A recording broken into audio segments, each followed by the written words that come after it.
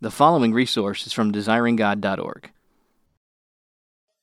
Father, as you have been faithful to Jacob and to Scott, I ask for the same help. May I speak the truth? May it be in accord with your word, both in content and in spirit. May it be saving for those who are outside Christ, and may it be strengthening for all of us, and may Christ be honored. I ask this in Jesus' name, amen.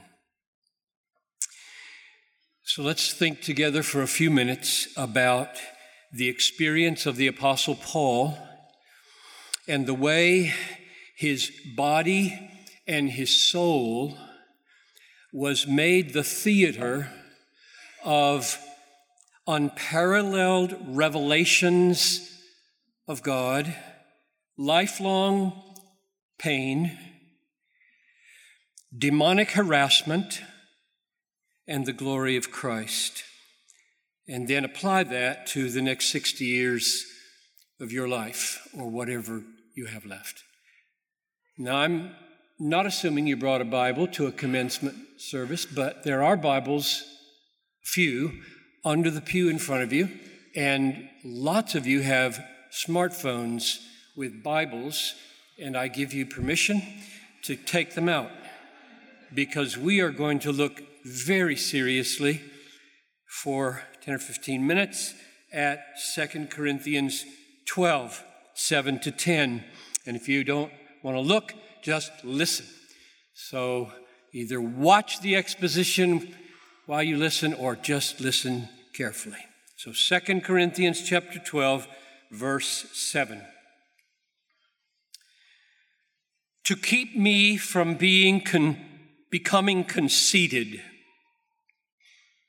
because of the surpassing greatness of the revelations. Pause. So the situation is that God has granted Paul extraordinary revelations of himself from heaven. Verse 3 and 4, this man, he's talking about himself, was caught up into paradise. Verse 4, he heard things that cannot be told, which man may not utter. So the situation is that the Apostle Paul had been caught up into paradise, whether in the body or out of the body, he didn't even know. And God had revealed things to him so glorious and so wonderful, he can't even talk about them. That's a spectacular privilege. That's an unspeakable, literally unspeakable joy. And God gave Paul this privilege and this joy, knowing it was putting him at risk of being conceited.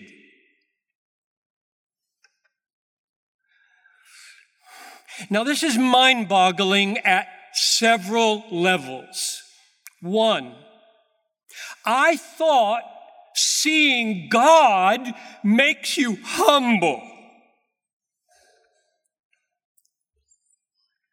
I thought 2 Corinthians 3:18 taught that the more you behold heavenly reality, the less conceited you would be. 2, I thought God cares for us and does not lead us into temptation.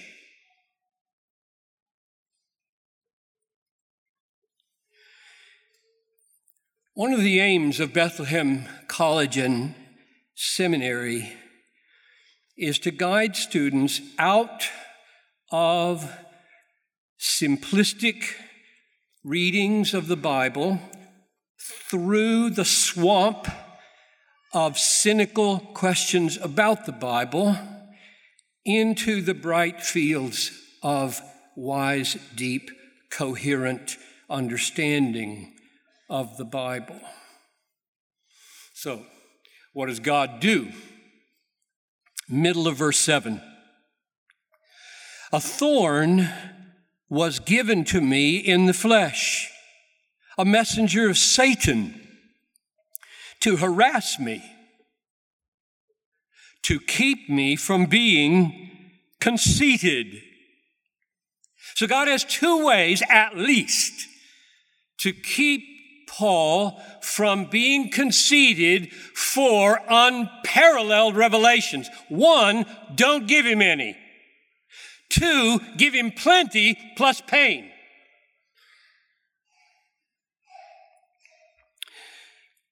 I'm getting ahead of myself.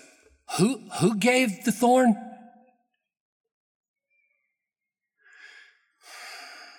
We know the answer to that question. Wish it were a class. How do we know the answer to that question? We know the answer to that question because of the aim of the thorn.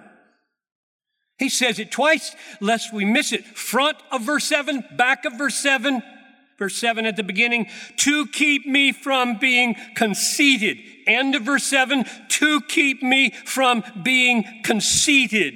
Now you all know, everybody in this room knows, the design of Satan in this world is not to minimize conceit. He's not about destroying conceit in God's people. That's God's goal. God gave the thorn with that aim and purpose.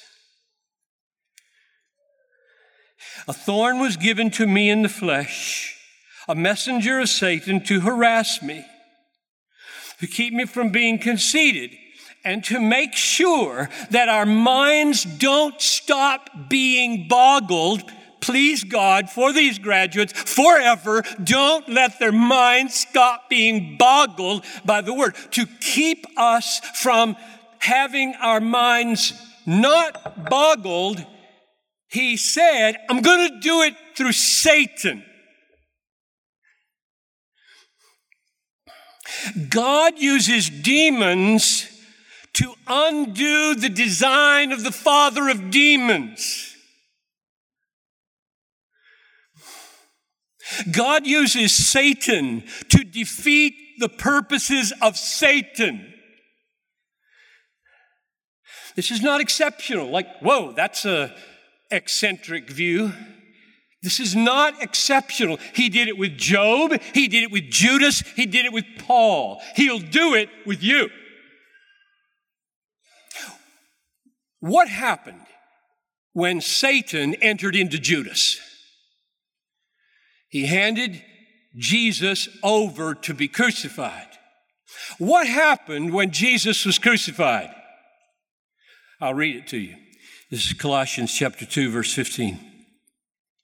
He disarmed the rulers, the satanic rulers and authorities, and put them to an open shame by triumphing over them in him. The death of Jesus disarmed Satan in his warfare against God's people. It stripped him of his one damning weapon, unforgiven sin. Who shall bring any charge against God's elect? It is God who justifies. Who is to condemn? It is Christ Jesus who died. None of your accusations stick anymore, Satan. You have been stripped of the one weapon with which you could damn us. Unforgiven sin. No more.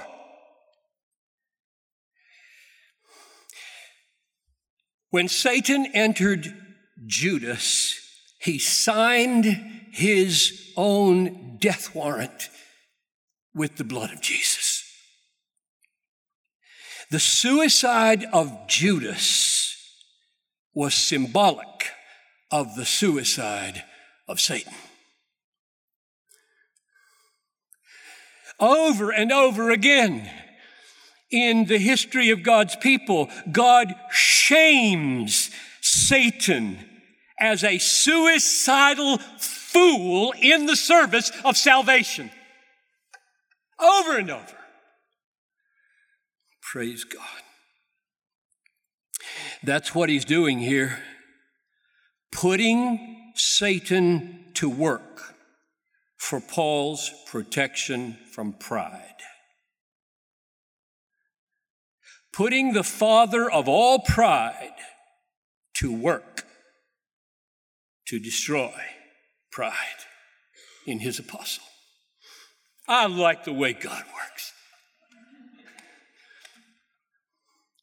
So, is that the sum? Is that the sum of God's purpose in these magnificent revelations and this painful thorn? Is that the sum? Namely, shame Satan, humble Paul. No, that's not the sum. It's not even the main point. It's not even the main goal of the thorn and the revelations. Verse 8. 3 times I pleaded with the Lord about this, that it, namely the thorn, this messenger of Satan, that it should leave me. And the answer of Christ is no, no, no. And then he gives his reason. Verse 9. But he said to me, my grace is sufficient for you. My power is made perfect in weakness. In other words, Jesus says to Paul, Paul, this thorn, this messenger of Satan is going to make you weak. In such a way that if you have any power, it will be mine.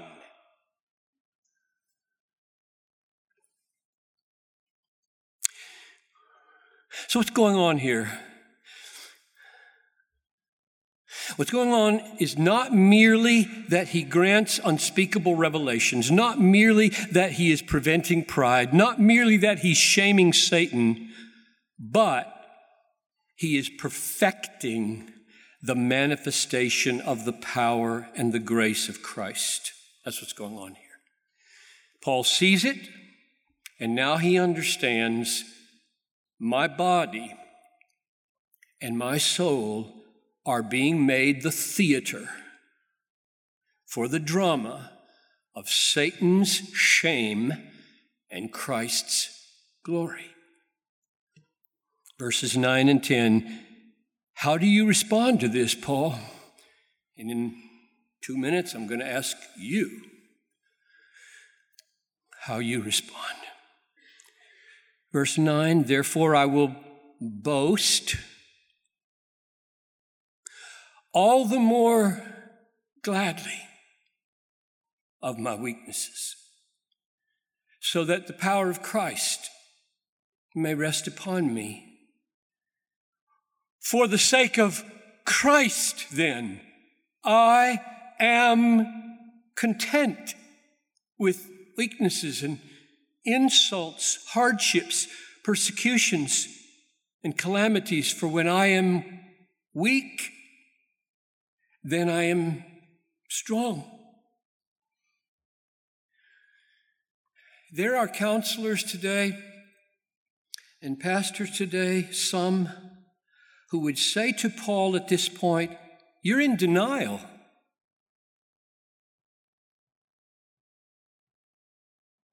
Stop putting on that fake Christian face.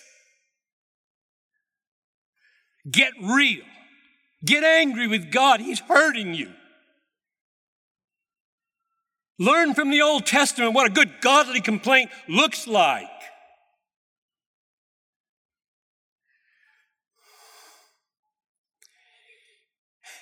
If there is anything that you have taken away from being here for these years, I hope one of them is we hate fake. Because Jesus hates hypocrisy. But we love something more than we hate fake. We love the miracle of sovereign grace in a suffering life called serious joy.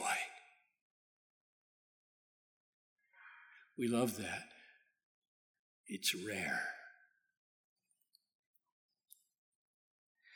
Paul responds to this God-given thorn in verse 9 and 10 with two of the strongest Christian hedonist words in the Bible. One, I will boast all the more gladly. Heidista, superlative of heideos, from which we get hedonism.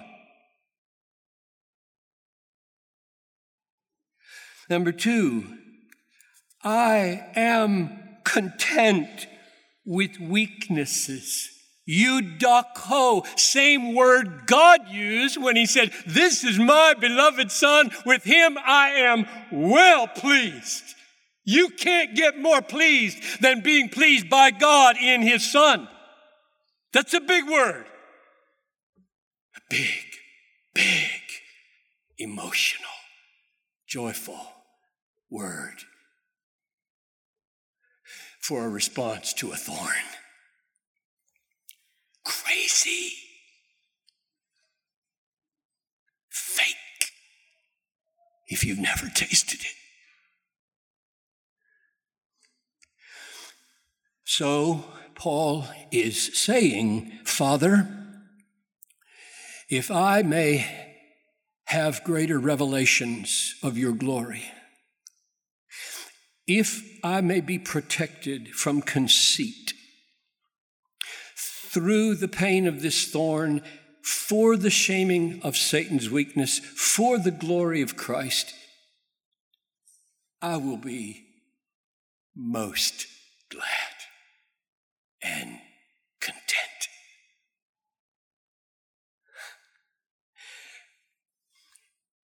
If the Lord Jesus tarries, delays his coming, some of you are going to live in this body of yours called your tent in the Bible another 60 years. Hard for me to imagine. I won't.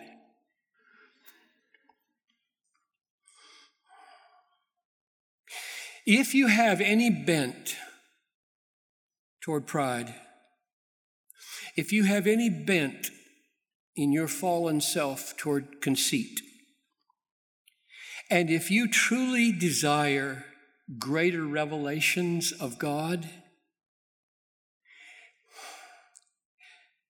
you may be virtually certain he will give you those revelations and a thorn to go with it.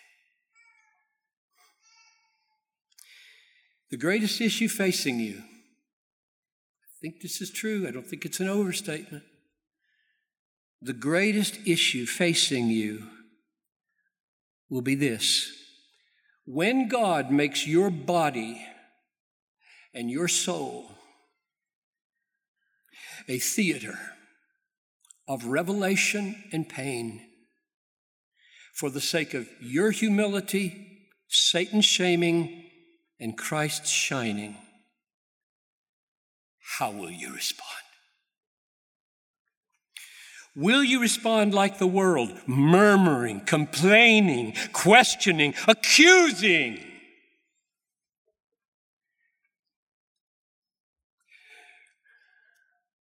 Or will you be like Paul? And I'll read it again. I will boast most gladly of my weaknesses, so that the power of Christ may rest upon me.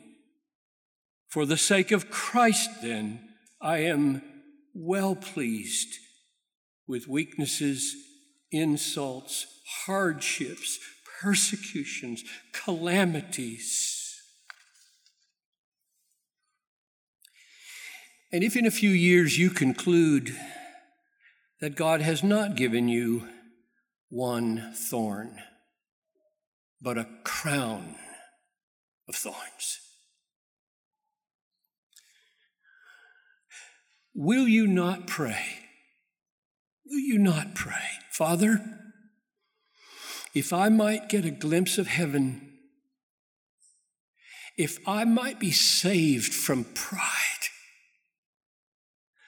if Satan and his ugliness might be exposed as worthless in my life, if I might magnify the beauty of Jesus, then, Father, would you grant me the miracle to be most glad and well pleased?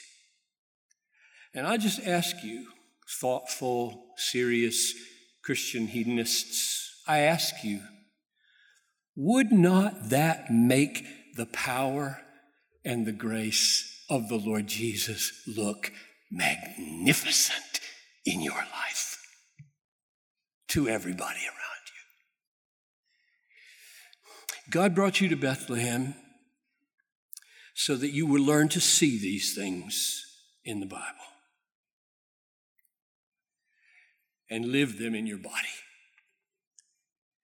And as you go, we will pray for you that the fruit of these years will be that. Father, it's a miracle. It's a miracle to experience serious joy when the thorn or the crown of thorns is pressing down on us or our wives or our children or our parents. It's a miracle to be glad through tears. It's a miracle to be well pleased through heaves of sobbing. It's a miracle. That's why we exist. Work it, we pray. In Jesus' name, amen. Thank you for listening to this resource from desiringgod.org. If you found it helpful, we encourage you to enjoy and share from thousands of resources on our site, including books, sermons, articles, and more, available free of charge. Desiringgod.org exists to help you treasure Jesus more than anything else, because God is most glorified in us when we are most satisfied in Him.